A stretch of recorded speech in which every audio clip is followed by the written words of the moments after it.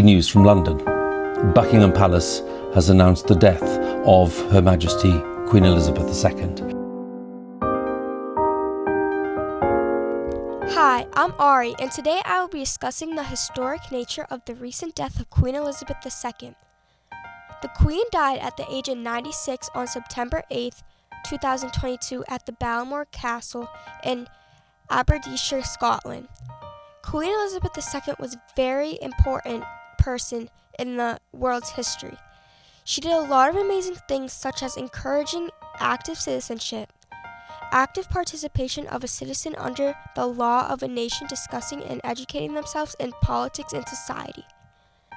She asked her subjects to aspire the better angels of our nature. She encouraged charity.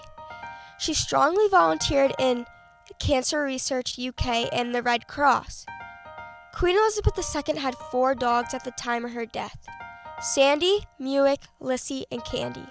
Just over a year before the Queen died, her husband Prince Philip had died at the age of 99 years old by old age, making him the longest-lived male member of a royal family.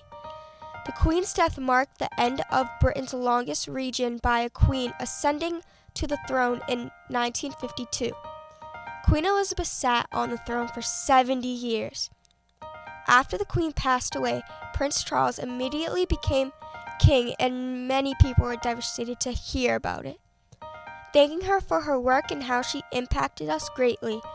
Thank you for listening to my podcast about Queen Elizabeth II's tragic death.